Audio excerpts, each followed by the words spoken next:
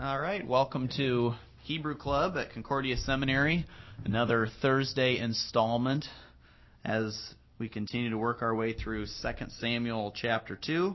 Dr. Seleska is taking it easy this week with his feet kicked up on vacation up in Minnesota. Actually, he's probably traveling today, and he'll be gone for a few weeks, so I am filling in for him. And we had gotten to the place in the narrative of David's rise to power where he has now moved to Hebron and is living and ruling over the tribe of Judah in Hebron. And Abner has coronated a descendant of Saul, one of Saul's sons, Ishbosheth, as king. And there is a conflict now between the house of David and the house of Saul. And at the end of last week, you got to verse 16, and this strange verse, the end of a few strange verses, where the two groups come face to face, and they sit down with, it's a little hard to understand exactly what's going on. There's tension between them, obviously, but they sit down and they decide to have a contest of sorts between 12 men from each a smaller group from each side, and the men begin to fight, and soon they are stabbing each other with swords, and they all fall down dead together. So there's kind of this sense of the tragedy getting out of hand, or the conflict getting out of hand, even more than maybe anyone would desire, and that theme is going to continue to run into today's reading with this struggle between one of David's men and Abner's hesitance to strike him down. And, we'll see that as we get to it. So we're at verse 17. And the men have fallen down dead together. And the place is then called the field of sword blades, or possibly the field of rocks. There's some question of what that term Kelkat Hazurim means at the end of verse 16. But when we come to verse 17, the battle is raging full-fledged. So verse 17, 2 Samuel 2, verse 17. Vatahi ha-milchama kasha ad ma'od bayom hahu. Vayinagef Avner va'anshe Yisrael lifnei avdei David. And it was, the battle was, notice the feminine Vav consecutive form of Haya there because of the feminine subject, the battle. And the battle was kasha. In Hebrew, you could just use kasha here could have just used it as a predicate adjective without a form of Haya. But here it's the fuller construction where you actually get the to be verb and kasha as a predicate adjective here. The battle was hard, difficult, severe, fierce. Kasha is the word that's common in Exodus. At the beginning, the labor of the slaves in Egypt is very kasha, and it's usually translated difficult or harsh labor. Also, kasha is what the Israelites are in Exodus in terms of their relationship towards God. They are kasha of neck, stiff of neck or hard of neck. But here it's it's an adjective that's describing the nature of the battle. So you might say it was very intense, very fierce, very harsh. And the very comes from this adverbial phrase, ad ma'od. Ma'od also could be used without ad here. You could just say kasha ma'od, very severe, very harsh. But this fuller construction, ad ma'od, makes ma'od function not really as so much as an adverb, but as a true noun, the object of the preposition ad here. You might say to abundance or to its fullest. And really it doesn't mean anything different than simply ma'od on its own, but it has a little more of a poetic feel to it. So the narrator is describing this in a grand way. It was kasha ad ma'od. That ad ma'od construction is more common in the Psalms than it is in Hebrew prose, although it does occur a few times in Hebrew prose. And the battle was very kasha, very harsh, in that day, a temporal bait. And Abner nagaft in the nifal. Notice that vav consecutive nifal form of nagaf. Nagaf means to smite or to gain victory over in battle. And here it's in the nifal, which Abner wishes that it was in the call. Because if it were in the call, then he would be gaining the victory. He would be smiting, but instead it's passive. So, and Abner was smitten, or was defeated, you might say. And the Anshe Yisrael, and the men of Israel. Now notice the way that this clause is constructed here with nagaf. It's a singular verb. You see that vav consecutive vayinagaf there? It's a singular verb. Abner is the subject, but then it tacks on more to the subject. It's actually a compound subject. The subject of the verb, in a sense, is Abner and the men of Israel were defeated. But it doesn't use a plural verb. It uses a singular verb. And this is common in Hebrew when you are highlighting one of the subjects as kind of the primary subject of the verb, and the others as the attendant subjects of the verb. So you might say in English, to kind of get the sense, Abner was defeated along with the men of Israel. Sometimes there's even a singular subject that follows that's functioning as the secondary subject. So, and Abner was defeated along with the men of Israel before the Avdei, that's the construct plural of Eved, the servants of David. Any questions on 17? Verse 18. Vayikyu sham shilosha b'nei Zeruiah, Yoav, va'Abishai, va'Asahel. Va'Asahel kal baraglav ka'akad ha-tzavayim asher batzadeh. And they were there, and now you get the subject of the they, and the 3 sons of Zeruiah were there. Shilosha there, the number 3. And now you see the disjunctive accent above Zeruiah. 3 sons of Zeruiah were there. Now we're going to list the 3 sons, Joab and Abishai and Asahel. And then you get the Atnach, and Asahel is repeated. And Asahel, or you might say, and as for Asahel, now the focus is on him. A verbless clause here. Asahel kal baraglav. What does call mean? You know what call means? This is where we get our conjugation, the call conjugation. Yeah, it means light or swift. Oftentimes it has the connotation or the application of speed. He was light, raglav. You see the noun there, regel, his feet. Now it's a little hard to, I guess we have this expression, light on his feet. But what exactly is the function here of the bait? It's not really spatial. He's not light. It's not answering the question, where is he light? Yeah, probably with reference to his feet. And more often we think of lamed functioning in that way, a lamed of specification with respect to something. But bait also can have that sense as a preposition of with respect to. So he was light or swift in what respect? With his feet.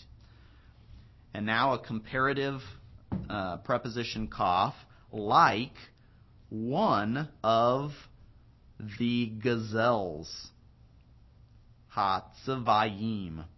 That ending there is a little unusual. Vayim, it almost looks like a dual or something, but that would have a patak and would have the accent on the a vowel rather than on the I vowel. This is a noun, zavi, gazelle, that sometimes is spelled with a final yod. And because it has that final yod, that's why you get the extra vowel in there before the im. Also, very often in the plural, it's spelled with a aleph. It has an aleph before the mem. And if you can imagine an aleph being there, then it would make more sense that you get that extra vowel in there. Hatzavayim. So he is swift with respect to his feet, like one of the gazelles which are in the field. Any questions on that? So what's going to happen here? Abner and his men are being defeated. The three sons of Zeruiah are there, and one of them is very fast. You can kind of see what's coming here. They're fleeing, and it's going to be Asahel who's going to pursue them. So verse 19, radaf is the first verb, pursue. Vayirdof Asahel, Acharei Avner. And Asahel pursued after Abner. V'lo nata laleket al hayamin v'al ha-shemuel me Acharei Avner. And he did not nata, he did not stretch out. Really the sense here in the context of left and right, probably he didn't turn, but the sense is he didn't move himself, he didn't stretch in order to go. So he didn't stretch to go, laleket. You see that's the infinitive construct of halak. Halak acts like a first yod verb, and when they form their infinitive construct, they lose the first letter, and they add a tav on the end and segalatize, leket. So, and he did not, as he pursued, he did not stretch to go upon the right or upon the left from after Abner. He's following him in a straight line. He's not going off to the right or to the left. Any questions on that verse? Okay. The chase continues. Verse 20. Vayifin Avner Acharav Vayomer Ha'ata ze Asahel Vayomer Anoki. And Abner turned. What's the verb there, that first verb in verse 20? What's the root? Vayifin. Okay, a hollow root would probably have a comets under the performative yod, right? Here, there's nothing unusual at the beginning. Remember that clue? It's a third hay. The third hay drops off in vav consecutive forms. So this third hay verb pana loses its hay. It means to turn. So, and Abner turned behind him. He turned Acharav behind him. So he's running, but he turns around behind him. Vayomer, and he says, Ha'ata ze Asahel. Now what is that ha'ata? Ata means you. It's the second person pronoun, independent pronoun you. It doesn't usually have a definite article on the front of it, right? Ha, the you. So what do you suspect that the ha is here? Interrogative hey. And our interrogative heys usually have a compound schwa, composite schwa, underneath them. But here it's just a patak because of rule of schwa. And before the guttural and with the patak there, it becomes a patak. So question mark, you this Asahel. What are we to make of that syntax? Question mark, you this Asahel. Okay, why are you doing this? That maybe is adding a little too much in there. It's really just a question of identification. Is this you? Are you this one? O Asahel. And Asahel here is vocative. It's just speaking the name of the person that's being addressed in the second person. So, question mark, are you this one, Asahel? Or we would say, is this you, Asahel? So he's just running, and there's some guy chasing him, and he begins to suspect that it's Asahel, and now he turns around and he asks, and Asahel replies, and he said, Anoki. I. It is I, right? Sure enough. All right. Any questions on verse 20? Verse 21 then. Vayomer lo Avner, Nata laka al yaminika, o al shemolaka. V'echaz laka, ekad mehan arim, V'kaklaka et halitzato, v'lo ava Asahel lasur me'akarav. All right. And he said, here now it's not lo as in not, but lo as in to him, right? With the holam vav there. And he said to him, Avner. Abner is the subject. So, and Abner said to him, Nata. This is a verb form. The verb is nata, and it has a schwa under the first syllable. What do you suppose that indicates? What verbal aspect is this, or what verb form? Yeah, that initial schwa is a call imperative. So here, it's what he refused to do before. He was not stretching or turning to go to the right or to the left. Now Abner pleads with him. He says, imperative, turn for yourself, stretch out for yourself to your yamin, to your right, or to your shemoel, to your left, and akos. Again, notice the initial schwa here in this verb form, another call imperative, this time from akaz, to seize. And seize laka, for yourself. This is the standard construction for an imperative, to have these little ethical datives, they're sometimes called, the laka that follows the imperative. We don't really, I'm saying for yourself because it's there in the Hebrew, but generally we don't translate those. So, and seize echad mehana'arim, one from among the plural of na'ar. Na'ar you learn in Hebrew as young man. In many contexts in the Hebrew Bible it means servant, if it's a singular or a group of people attending someone of superior rank. But in a military context, na'ar are generally just the young warriors. So it's young men in the sense of warriors. So he pleads with him, turn aside to your right or to your left, seize one from among the warriors, in other words, the other guys that you're chasing, not me. How does Abner sound right now, by the way? What kind of a guy does he sound like? He's throwing the other guys under the bus. Yeah, he sounds like a coward, right? He sounds like, please quit chasing me, but we're going to find out in a second here that's not really his motivation. So he says, and take for yourself, or take, what's the verb here? What's the root from vakach? It's from lakach. Good. It acts like a first nun, so its imperative loses the first letter.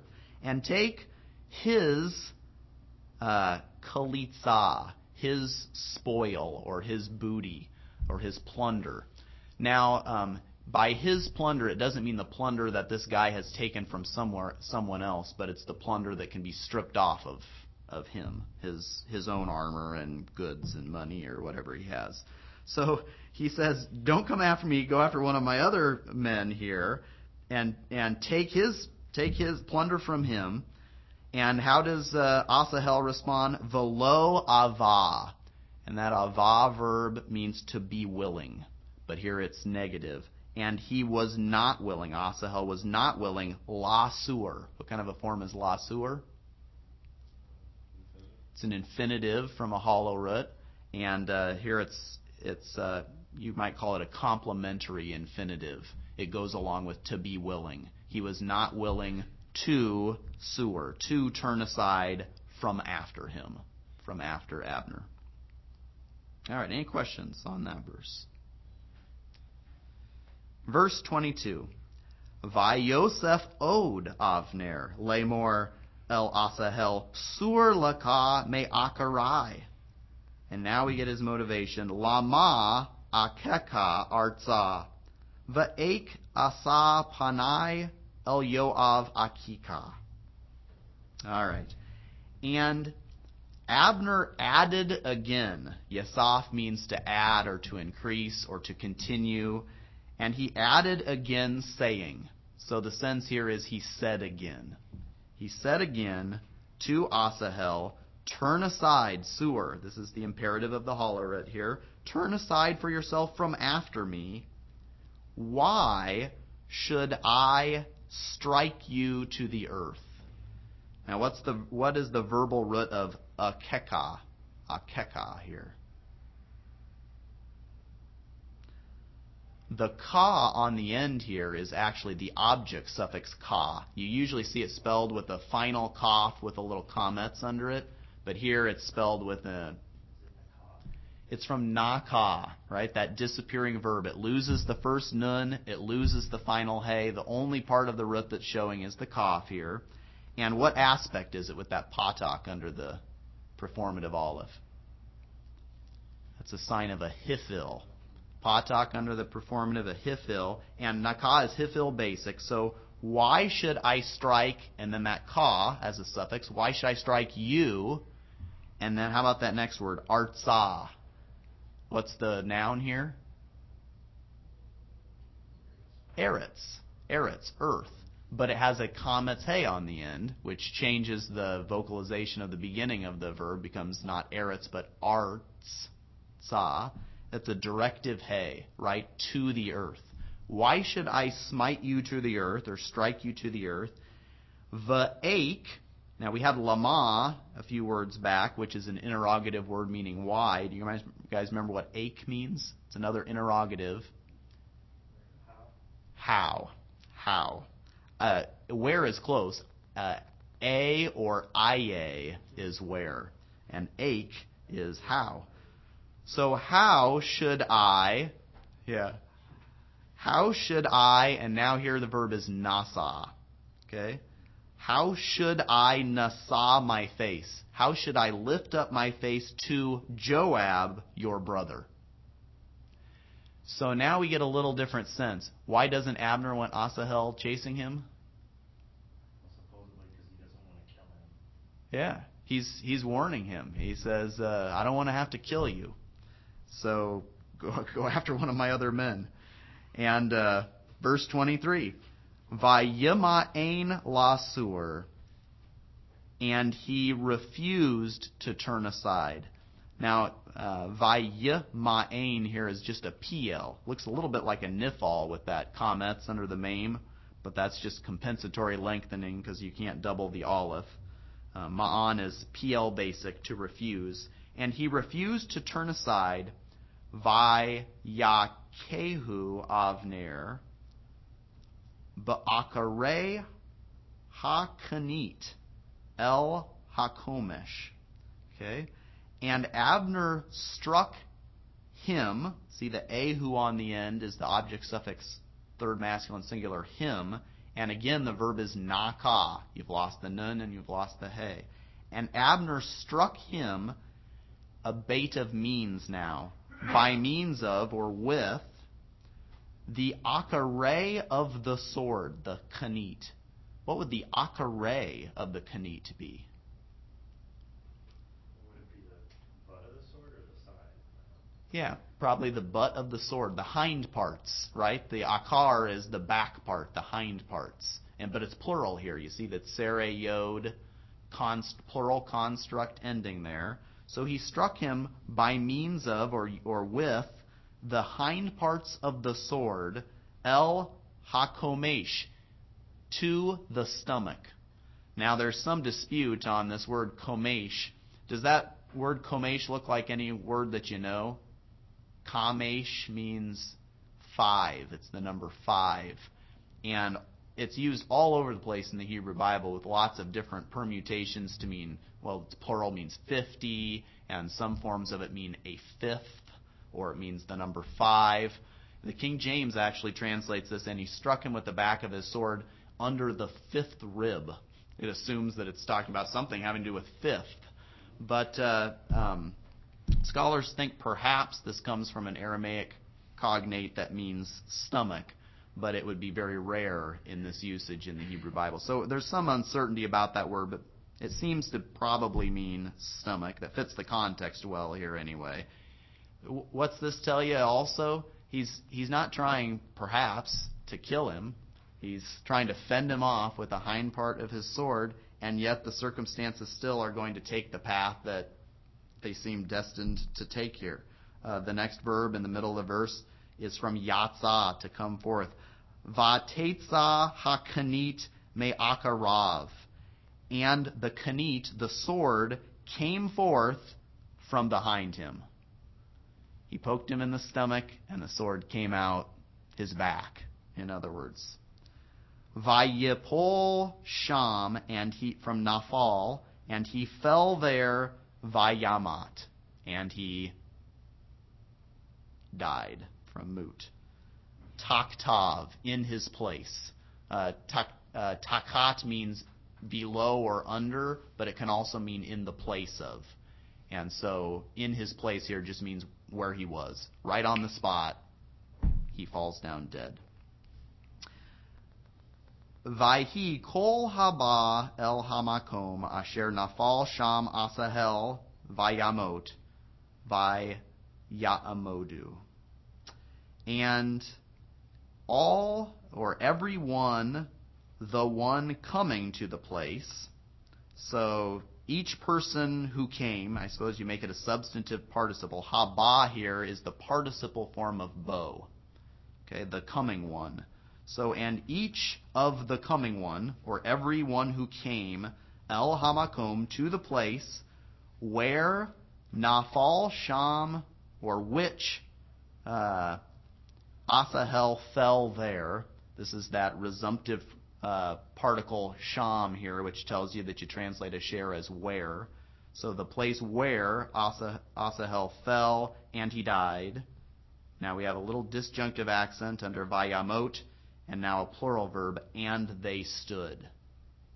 So, and each one who came to the place where Asahel fell, they stood. They stopped, in other words. So all the pursuers are coming after the Israelites, but they come across Asahel here, and they stop and gaze at him. Any questions on that verse?